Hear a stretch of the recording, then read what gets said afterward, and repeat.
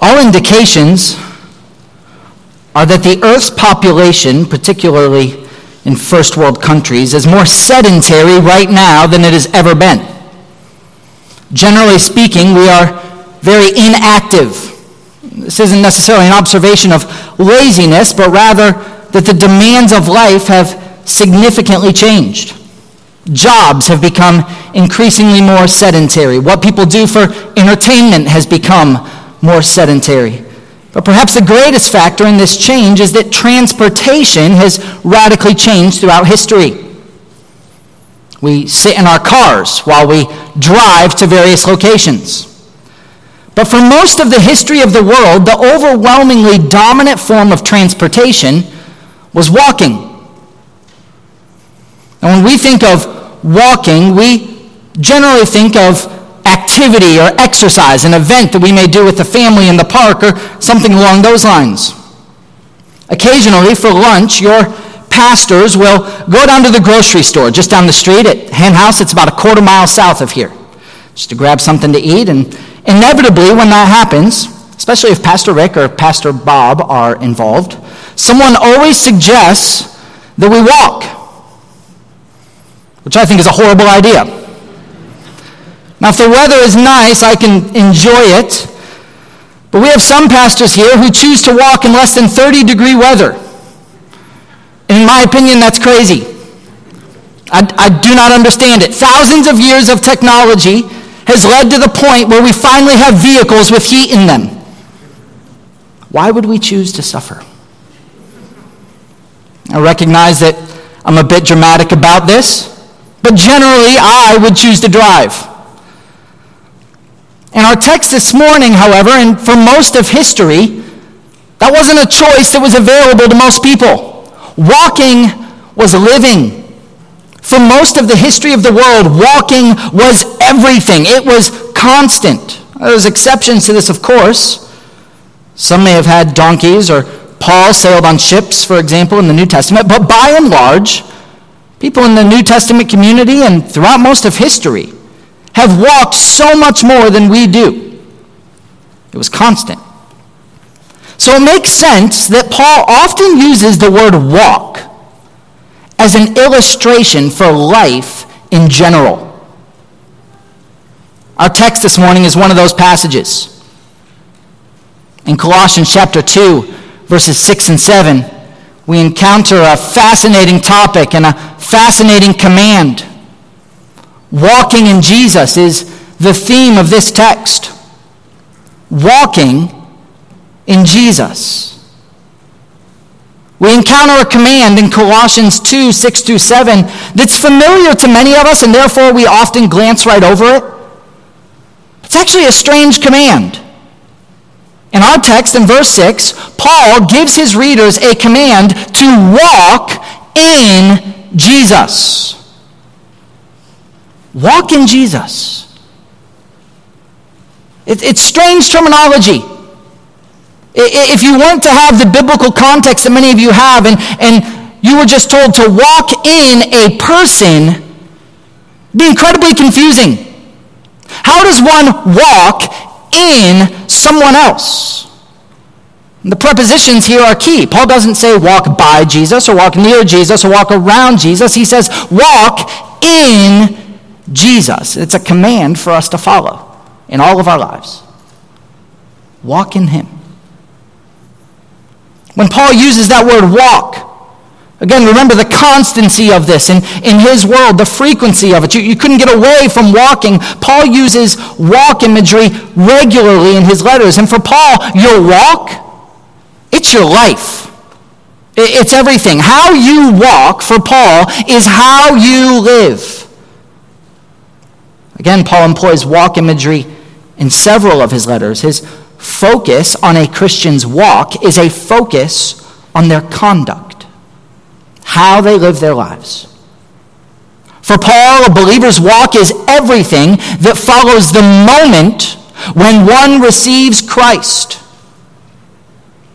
Let me say that again. For Paul, a believer's walk is everything that follows the moment when one receives Christ. That's actually exactly what he says in verse 6. Look at Colossians chapter 2, verse 6. Therefore, as you have received Christ Jesus the Lord, so walk in him. In other words, just like you relied on Christ entirely for your salvation, walk in him. You received him, so from that point forward, walk in him. He is your source of spiritual life, so make him the sustenance of your spiritual life, Paul seems to be saying. He is the one by whom you are saved, so make him the one by whom you walk. Walk in him. I think it's clear to us, but it's worth pointing out that when Paul at the end of verse 6 says walk in him, the him points to Christ Jesus the Lord that's referenced earlier in verse 6. So what does it mean?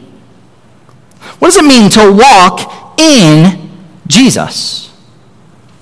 Well, first, let's recognize that Paul is using comparative terminology in verse 6. He's calling them, watch this, to walk in Jesus just like, comparative terminology, just like they received Jesus. Look at verse 6 again. Therefore, as, or just as you have received Christ Jesus the Lord, so walk in him. He's making a comparison. Walk in him just like you received him. In other words, just like you relied on Christ entirely for your salvation, walk in him.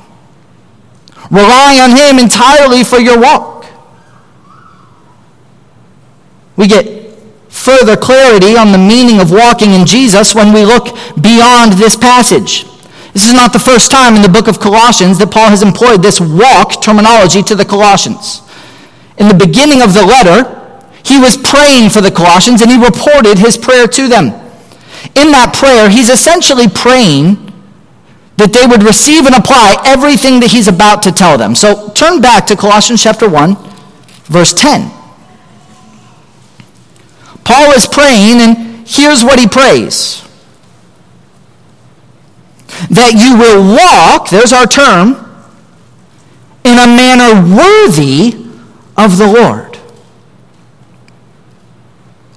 The first time Paul uses this walk terminology, he presents it in a little bit of a different way than he does in chapter 2. He says, I want you to walk in a manner worthy of the Lord. That's his prayer. That's his prayer for the Colossians before he lays out all that he writes in the book of Colossians. He's praying that they would receive what he's about to tell them. And then in Colossians chapter 2, we get to that point where he tells them to do what he just prayed they would do. And in chapter 2, he says it a little bit of a different way. First, he said, walk in a manner worthy of the Lord. Now he says, walk in him, back in Colossians chapter 2, verse 6. Walk in a manner that's worthy of Jesus. Walk in Jesus. I think there's maybe three different things that are emphasized that we could draw this walking in Jesus meaning. What does it mean to walk in Jesus? I think there's probably three kind of thoughts in the mind of Paul. The first would be that we are informed by him. That we are informed by him, obedient to what he commanded. He has given us instruction for how we must walk, so be informed by him. I think that's part of walking in Jesus, or walking worthy of Jesus, is walking, living in such a way that we are informed by him. I think another thought in Paul's mind is that our walk is enabled by Jesus. It's not just informed by Jesus, but it's actually enabled by Jesus. Paul only calls them to walk in Jesus after he has identified that they have received Jesus. He says, just as you received him, just as you entered into a relationship with you, he is now in you, so walk in him. It is the spiritual walk that is enabled by Christ because you have received him that is in Paul's mind when he calls them to walk in Jesus. It's informed by Jesus, it's enabled by Jesus, and lastly, it's modeled after Jesus. Walking in Jesus is to live a life that's modeled after Christ himself. It's walking like him, walking in a way that is consistent with Jesus, walking in a way that points to Jesus, following his example. Walking in Jesus means living our lives in a way that is informed by him, enabled through him, and modeled after him. So Paul calls his readers, walk in Jesus. Walk in Jesus.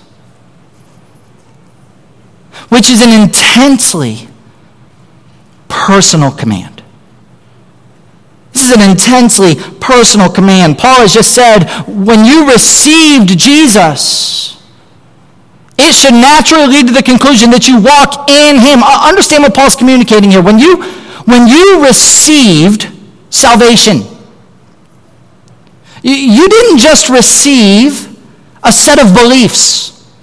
You didn't just receive a new faith. You didn't just receive a new religious book. You didn't just receive any of those things. When you became a Christian, you received a person. You received a person. And not just any person. Paul identifies Jesus in chapter 2 as Christ, Jesus the Lord. You received the Lord of the universe when you became a Christian.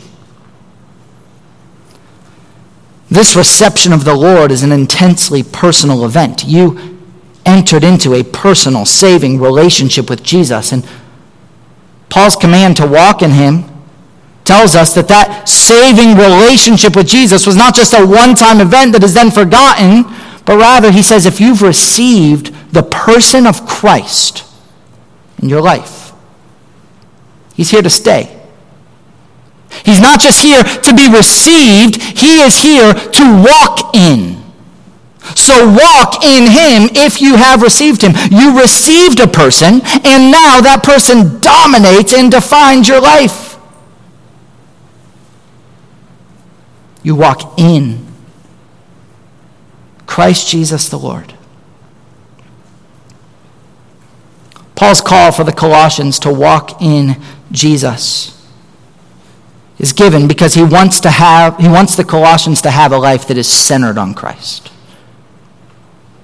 He wants the Colossians to have a life that is centered on Christ. It's Christocentric. It is a Christ-centered walk that Paul is after. Walking in him, not by him or around him or near him, but in him. It is a Christ-centered walk. And for Paul, the Christ-centered walk is the natural conclusion of this saving event. And so he seeks, in our text this morning, to equip his readers to walk in a way that is, in fact, centered on Christ. That's what he's doing in these verses. He's seeking to equip his readers to walk in a way that is, in fact, centered on Christ. So we're going to structure this text this way this morning. 4 attributes. 4 attributes of a Christ-centered walk. 4 attributes of a Christ-centered walk. Now, as we prepare to look at these attributes, I want us to understand that the conclusion of these verses is, I believe, the climactic purpose for why Paul even writes the book of Colossians. Many commentators highlight these 2 verses as the heart of the entire book. As the Colossians are being tempted, both doctrinally and practically, to not place Christ as the central purpose of their life, Paul is writing the very book of Colossians to combat that. Everything else in the book, whether he's correcting their theology or correcting their lifestyle, all flows from his desire that they live Christ-centered lives, that they walk in him. So he gives them, in this text, setting the tone for all that follows in the rest of Colossians, 4 attributes of a Christ-centered walk. The first attribute is this. It is sourced in the deep roots of salvation. A Christ-centered walk is sourced in the deep roots of salvation. Now, all four of these attributes that we're going to see this morning are found in verse 7, which flows from the command that we've just been looking at in verse 6. This first attribute is found in just the first few words of verse 7. Look at Colossians chapter 2, verse 7, where Paul writes, having been firmly rooted. Having been firmly rooted. Some of your translations may just have the word rooted. There's a few nuances to that word that need to be drawn out. First, when you hear the word root, your mind probably goes to a tree, and that's exactly what Paul wants. This is horticultural terminology. He's using illustrative terminology throughout this text. In fact, he's already done so in his use of the word walk. It's illustrative terminology. Now he uses imagery, a visual representation of a tree with roots. He wants you to think of a tree or a bush in the ground that has taken root. The very proof of its life is in the fact that it has roots that develop and begin to drive down into the earth. That is the proof that the tree is even alive. It has roots. It is deeply rooted. Second, the word rooted, not only is it horticultural terminology, the word rooted is a verb, and it's a verb that is past tense. When Paul uses this word rooted to describe something that happens in the life of a believer, he's writing to the Colossians about something that happened before the point at which Paul is writing. Now, the other verbs that drive this verse, which we'll see in our next point, they're all present tense. But this one is past. Paul is making a point with the tense of this word. When Paul references their rooting, like a tree has roots, when Paul references their rooting, he's looking to something that has already taken place in their lives. I'll give you another nuance of this word that needs to be pulled out. The word rooted is a passive verb. What that means is that this is an event that was done to the Colossians. The Colossians did not root themselves. They were rooted by someone else. This is something that was done to the Colossians. Paul is not emphasizing their efforts in rooting themselves, but rather that someone else rooted them. So what is Paul referencing when he says, past tense, passive, you have been deeply rooted? What is he referencing here? I don't think there's any reason to look beyond what Paul has just spoken in verse 6 to identify what he is referencing with this term, firmly rooted. Let's read verse 6 again. Therefore, as you have received Christ Jesus the Lord, so walk in him, having been firmly rooted. The rooting event that Paul refers to here is their salvation. It's their salvation.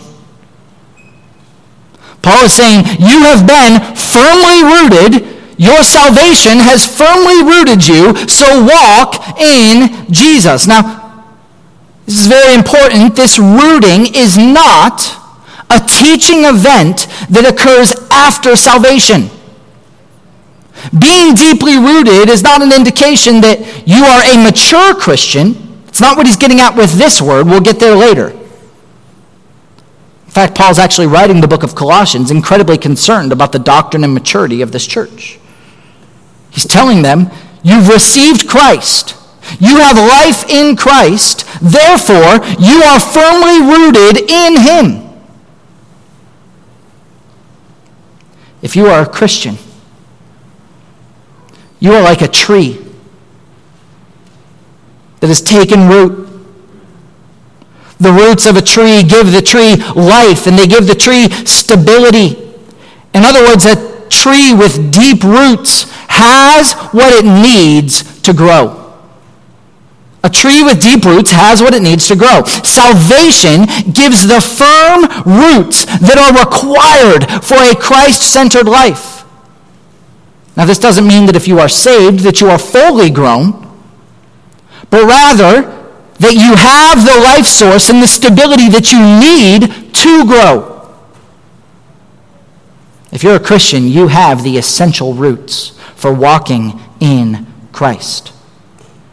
Now note that I did not say if you are a mature Christian that you have the roots for walking in Christ. The roots that Paul is referencing here are not a result of maturity. They are a result of salvation. If you are saved, you are given deep roots. You have what you need to grow. The life source is in place. Your security is established. You are firmly rooted.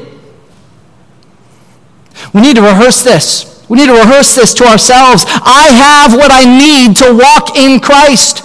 Sometimes thoughts enter our mind in which we believe that we are lacking something, that we need to mature and to grow, that there's something missing. I'm stagnant. My walk isn't reflecting Christ. And this isn't to say that there aren't things that we must embrace that help us to grow. We certainly will see that even later in this passage. But Paul wants his readers to know that they have the capacity. They have the capacity to grow by nature of their salvation. There isn't something out there. There isn't some magic pill that unlocks the door for walking in Christ. He has rooted you, Paul says. So if we zoom out, Paul has commanded them to walk in Jesus. Walk in him. Live your life in such a way that you are informed by him and enabled by him and modeled after him. And the first piece of information that he equips them with is their capacity to do so through Christ. You're alive. The roots are in place. The life source and stability has been given to you. You have the roots, so live in him. Walk in him. The first attribute of a Christ-centered walk is that it is sourced in the deep roots of salvation. Know that if you are a Christian, you are deeply rooted. It doesn't mean that roots won't go deeper over the course of your life. It doesn't mean that growth and maturity is not an essential attribute of the Christian. We're about to get there. But that you are deeply rooted. He deeply roots everyone who he gives them the life source of Christ himself, the security that they need to grow. Recognize that if you don't see growth, and you are a Christian, it's not because you don't have the capacity for it. You are deeply rooted. He has made you to grow. So let's get to his second attribute where we see that coming to fruition. The second attribute of a Christ-centered walk is that it is marked by growth and endurance. The second attribute of a Christ-centered walk is that it is marked by growth and endurance.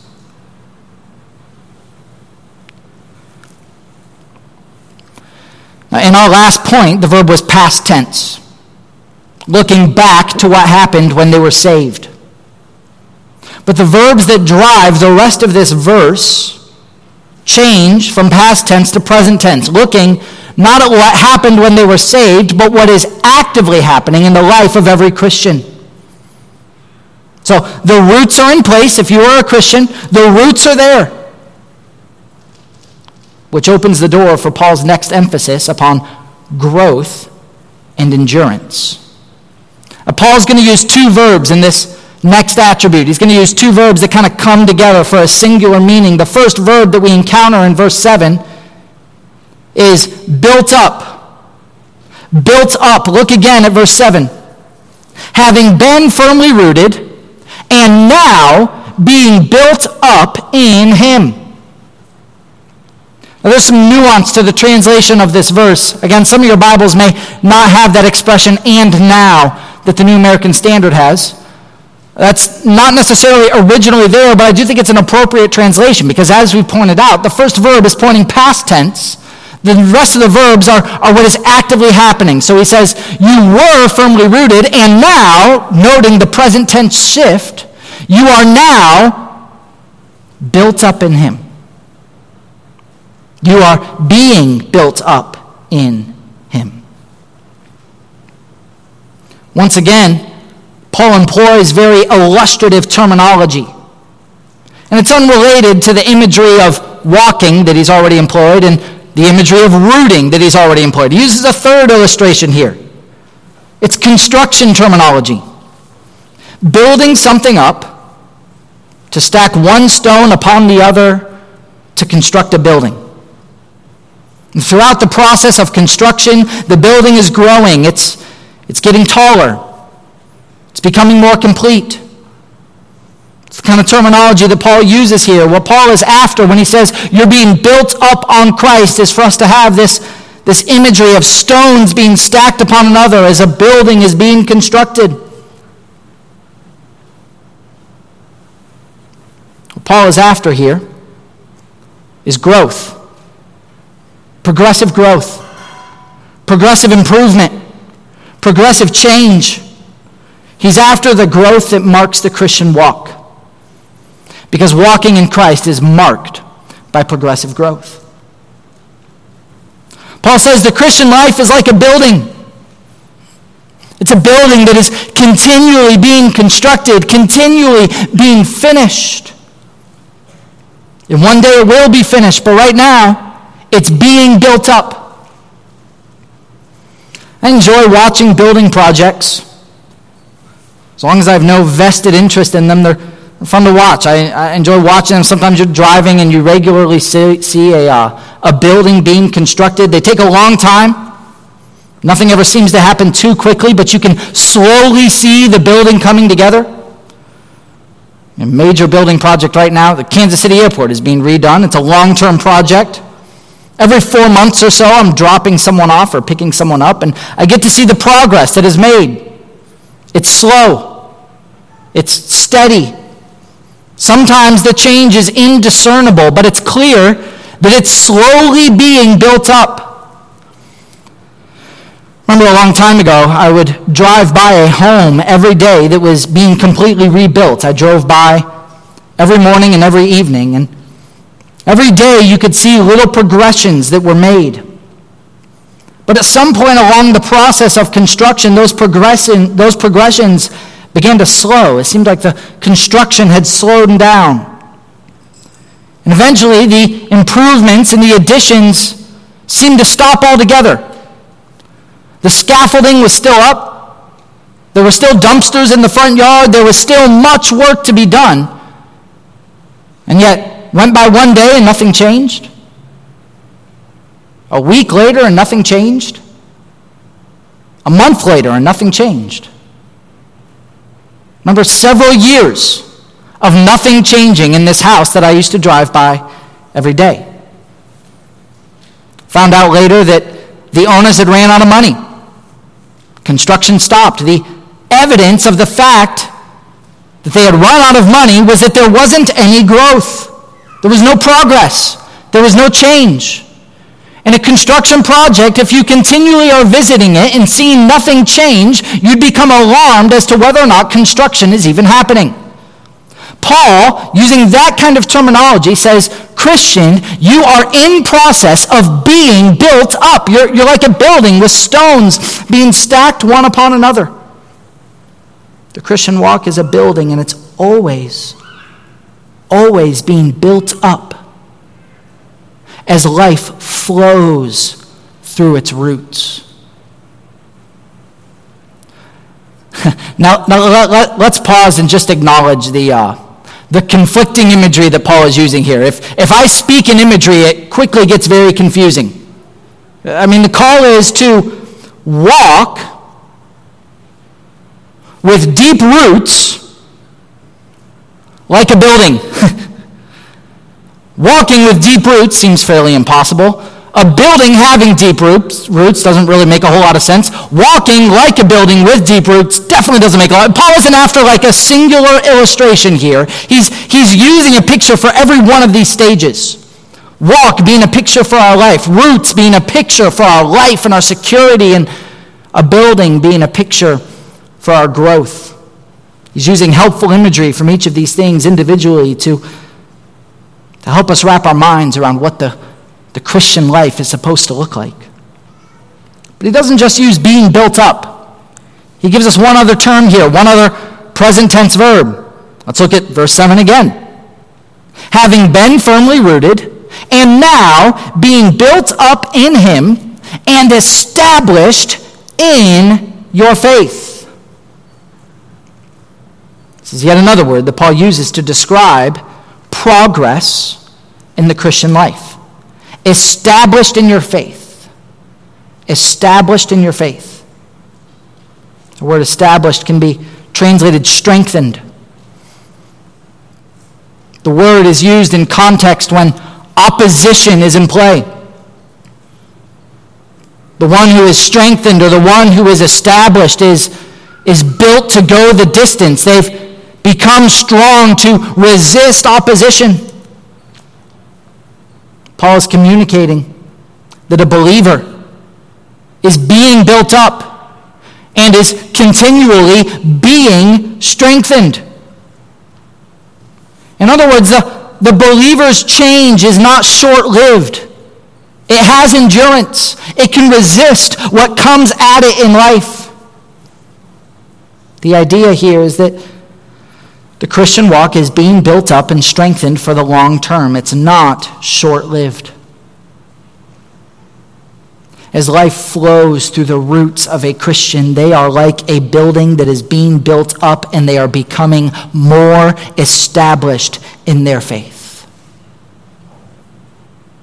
So this immediately points out that when Paul said you are deeply rooted if you are not a Christian, roots give a tree security, they give a tree life, and yet, over the process of growth, those roots run deeper. The foundation of the home grows stronger. The believer becomes more and more secure, more and more strengthened, more and more able to resist the difficulties of the Christian life. This term strengthened or established is not tree imagery, but that imagery is still helpful here. There's a difference. We all recognize a difference between a young tree with healthy roots and a 50-year-old oak. Both may be firmly rooted. Both may have what they need to survive. But one is far more established. One is far stronger. One, the young tree, has the potential to go the distance. The other is showing every sign that it will go the distance. In its strength, it can endure storms and not be tossed by winds and rain. Now, the location of this establishing, the location of this strengthening, Paul actually specifically identifies. Look again at verse 7. We are being built up in him and established where? In our faith. The place that this strengthening and establishing happens is in your faith. Your faith is essentially, in this text, I believe, the content of what you believe. One being established in the faith is one who is growing in their convictions. They are growing in their knowledge of God's Word. They are growing as they apply what they're learning of God over the process of the Christian life. They're growing as they apply that to their lives. As their theology is sharpening, the one who's being established is the one who is letting that theology dominate their lives as they apply it to the various circumstances of life. That's the person who's being established, who's growing in their faith. They are growing in their knowledge and are applying that biblical truth to their life. So these statements by Paul, there's several questions that these impress upon us. Am I being built up in Christ? Do I see that? Am I growing? Am I growing in making him the central and driving source of my life? Am I being established? in my faith. As I continue on this journey, is more knowledge leading to more conviction that drives endurance in the face of opposition. These attributes mark the Christ-centered walk. The one walking in Jesus is growing. The one walking in Jesus is being strengthened and established. Am I being built up in Christ? Am I being established in my faith? Or am I like the building? There may have been some signs of initial progress, but eventually the construction stopped. And there's no evidence that the construction has picked back up. If the answer to these questions for you is no, I'm not being built up. No, I'm not being established in my faith. I'm not seeing growth and endurance in my walk. First of all, let me encourage you to take heart, because Paul is writing to those who need to hear this message. He's writing to a church that needs to hear this encouragement. You should be growing. You should be established. You must walk in Christ. He's telling them. He's telling them that this is what they must do. They must pursue these things. If your answer to either of those questions is no, if you've received Christ, then no, take heart and meditate on the fact that you do have the roots of spiritual life. The roots are in place if you are, in fact, a Christian. Know that. Then press in to the opportunities that God has given you to be built up in Christ and strengthened in your faith. Press in to relationships with other believers. Grow in your knowledge of biblical truth. Meditate on that truth and let it drive your convictions in your life. If you're faithful in those opportunities, and those roots are in fact in place, if you're walking in them, if you're walking in Jesus, God will grow you. He will grow you. He will strengthen you. We've skipped over this detail till now, but just like we pointed out in the previous verb, both of these verbs are again passive. They're passive. These verbs are that you are being built up. You are being strengthened. You are not building yourself up. That's not Paul's emphasis here. You're not strengthening yourself. Someone else is doing it to you as you are faithful to walk in Jesus. So you walk in him. You pursue faithfulness. You live a life that is informed by him and enabled by him and modeled after him. He's the one who grows you. He will grow you. He will strengthen you. If you aren't seeing growth, if you aren't seeing endurance, if you're being tossed around by every wind, be faithful. Be obedient. And trust Christ, who gave you the roots of salvation, to also be the one who will grow you and establish you as you are faithful to him. The Christ-centered walk is sourced in the deep roots of salvation, and it is marked by growth and endurance. Brings us to a third attribute of a Christ-centered walk in this text. A third attribute of a Christ-centered walk in this text is that a Christ-centered walk is informed by teaching. A Christ-centered walk is informed by teaching.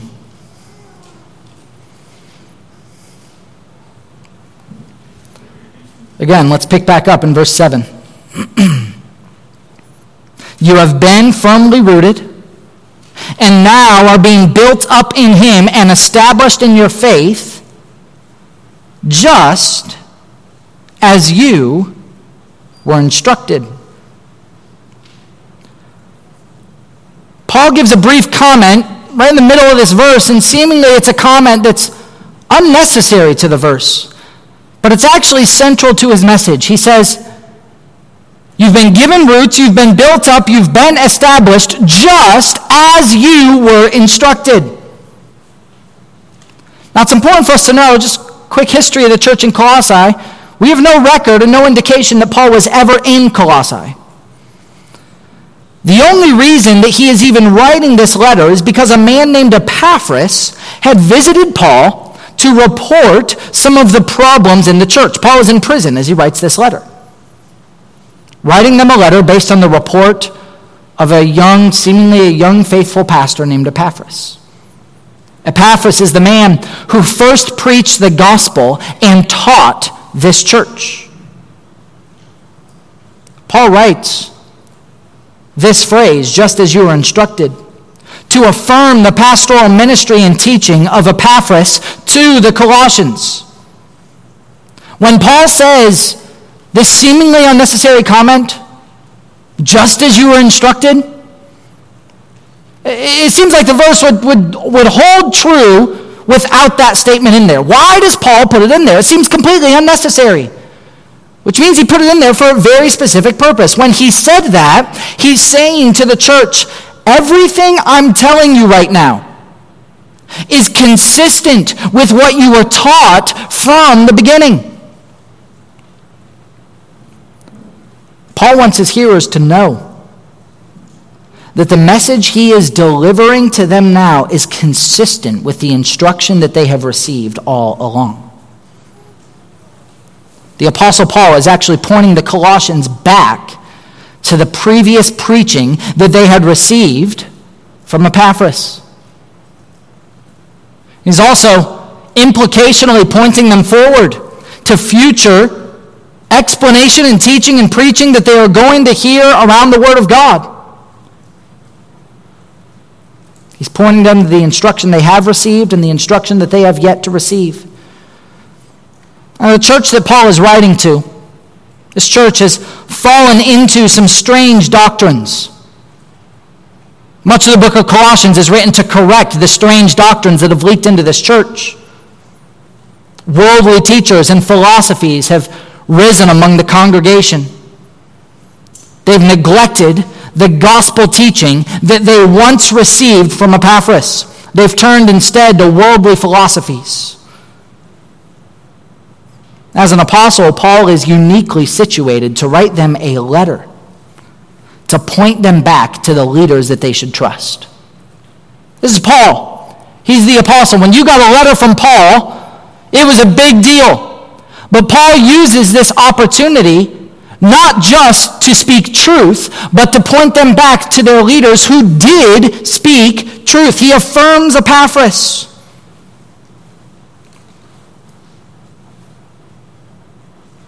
The people who taught you this truth of walking in Christ from the beginning,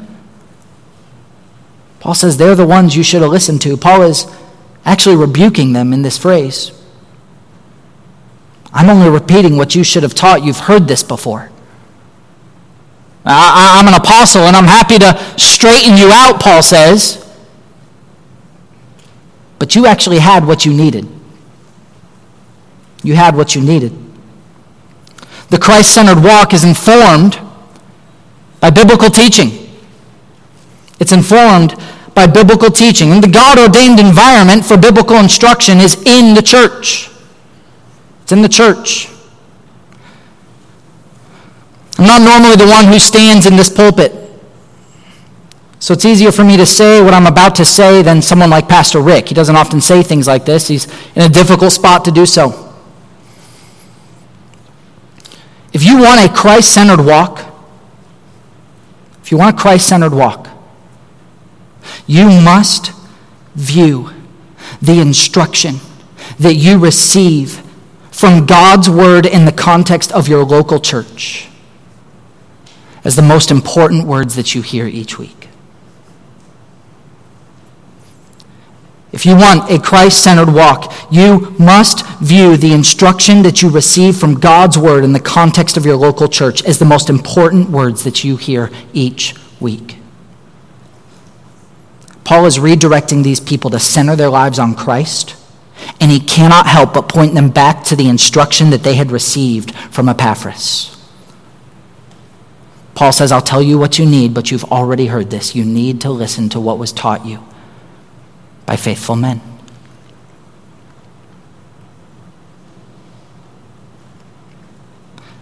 We need to treasure. We need to treasure the message that comes from this pulpit. Cherish it. Prioritize it. Be ready to receive it. Think upon it. Apply it. Because a Christ-centered walk is informed by biblical teaching. That's where Paul points this church, and I believe that's where he would point us. There are certainly other ways to supplement a Christ-centered walk outside of a weekly sermon in the context of the church. You can study God's Word for yourself. You can read good books. You can have Christ-centered relationships. Those are all good and even biblical things. But in this text, Paul makes sure to point them back to the instruction that they have received as that which should inform their walk. A Christ-centered walk is informed by teaching. It brings us to one final attribute. One final attribute. The fourth attribute of a Christ-centered walk is that it is filled with thanksgiving. It is filled with thankfulness.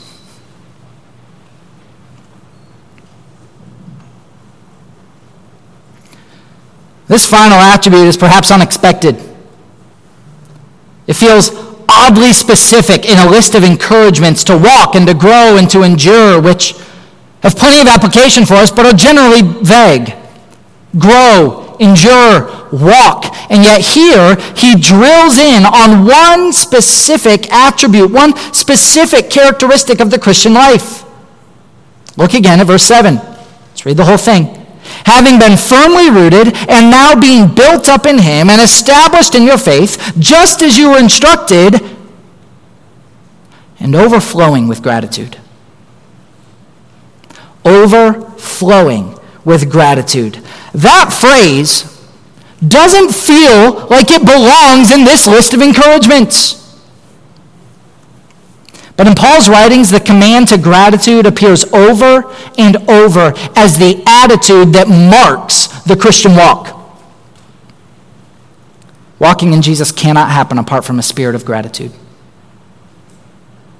Walking in Jesus cannot happen apart from a spirit of gratitude. That is thankfulness. It is the natural response to an undeserved gift. It is the overflow of a heart that has received something by the graciousness of another. Thankfulness it should be the natural disposition of anyone who has received Christ Jesus the Lord. We've acknowledged so far in this verse that every one of these verbs that we've seen are passive. God is the primary actor. These are done to us. He gives us roots. He grows us. He strengthens us. They're all passive until this one. You have been firmly rooted by God. You are being built up in him, by him. You have been established in your faith by God. You've been instructed by another. Paul finishes this verse and this call then with the attitude that must flow from the one for whom so many incredible gifts have been given. All of those have been given to you. So respond with gratitude. It's not passive, it's active. This one is on us. Now, we know theologically that if we respond in gratitude, it's only because God is at work in us, but Paul's change of emphasis here is important. All of these things are done to you. Here is your response. With gratitude and thanksgiving, Paul sees gratitude and thanksgiving as the attitude that should accompany all that takes place in our walk. Let me show you a quick example of this later in Colossians. I'm preaching through the book of Colossians right now, and I encountered this and it shocked me. Turn over to Colossians chapter 3. Paul's giving them various instructions about what it looks like to be faithful in the various opportunities that God has given them, what it looks like to walk in Christ. Watch in Colossians chapter 3, verses 15 through 17. The unexpected appearance of thankfulness again and again. Let the peace of Christ rule in your hearts, to which indeed you were called in one body. And be thankful. Let the word of Christ richly dwell within you, with all wisdom, teaching and admonishing one another with psalms and hymns and spiritual songs, singing with thankfulness in your hearts to God. Whatever you do, in word or deed, do all in the name of the Lord Jesus, giving thanks through him to God the Father. Those are three very different commands. Let the peace of Christ rule in your hearts, but do it with thankfulness. Sing to one another, encourage each other, admonish each other, but do it with thankfulness. And also, really, whatever you do, word or deed, be thankful. Thankfulness is the attribute of the Christian life that governs all of these other activities. Paul wants thankfulness to occur in all that we do. He's giving them various commands, but they're all to be conducted in a spirit of thankfulness. Paul specifically says, back in Colossians chapter 2, verse 7, he uses the word overflowing with thankfulness or gratitude. Overflowing with it. The word means that it consists in excess. We're to have more than we even know what to do with it. Thankfulness is not, according to Paul, to be making sporadic appearances. Our spirits should be overflowing fountains of gratitude. It's a challenge to be thankful. Not because there's not enough reason, there certainly is, but it is a challenge for us to remain thankful throughout the course of the Christian walk, throughout the course of the day. But it's a challenge that we all must embrace. It's part of what it looks like to walk in Jesus. Thankfulness so quickly escapes us. Meditation on what God has done for us and what God is doing in us should produce thanksgiving if those things are rightly understood. If you can't be thankful, then you don't understand what God has done for you. A right understanding of what God has done for us leads to thankfulness. And if you struggle to be thankful, which we all do, it's because we stop meditating on the wonder of what has been done for us. Walking in Christ is demonstrated by one who is filled with thankfulness. Well, there's much to consider in this text. Much to consider in this text, but ultimately, we're left with the question, am I walking in Jesus? Am I walking in Jesus? Is my life informed by him, obedient to him, enabled by him? If the answer is no, if you evaluate your life and you say, I don't see it, I'm not walking in him. There's two possibilities. There's two possibilities. You may be a believer who needs encouraged and challenged in your walk. You may be a believer who needs to be more faithful to the opportunities that God has given you that bring life through the roots that God has given every believer. That's what the Colossians needed. Paul's going to lay out what it looks like for this church to be faithful in the various disciplines that will lead to their growth, and he's going to do that for the rest of the book of Colossians. Here's what it looks like to walk in Christ. There's another option. If your answer to the question, am I walking in Christ, is no, you may not have received Christ. Paul only calls them to walk in Christ because they have received Christ. If you haven't received Christ, you can't live in him.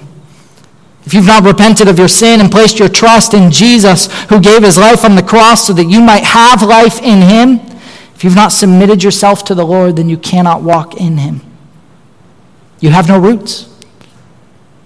So you can't grow. The solution is receive Christ. And he will give you roots. And as you are faithful to him, he will grow you.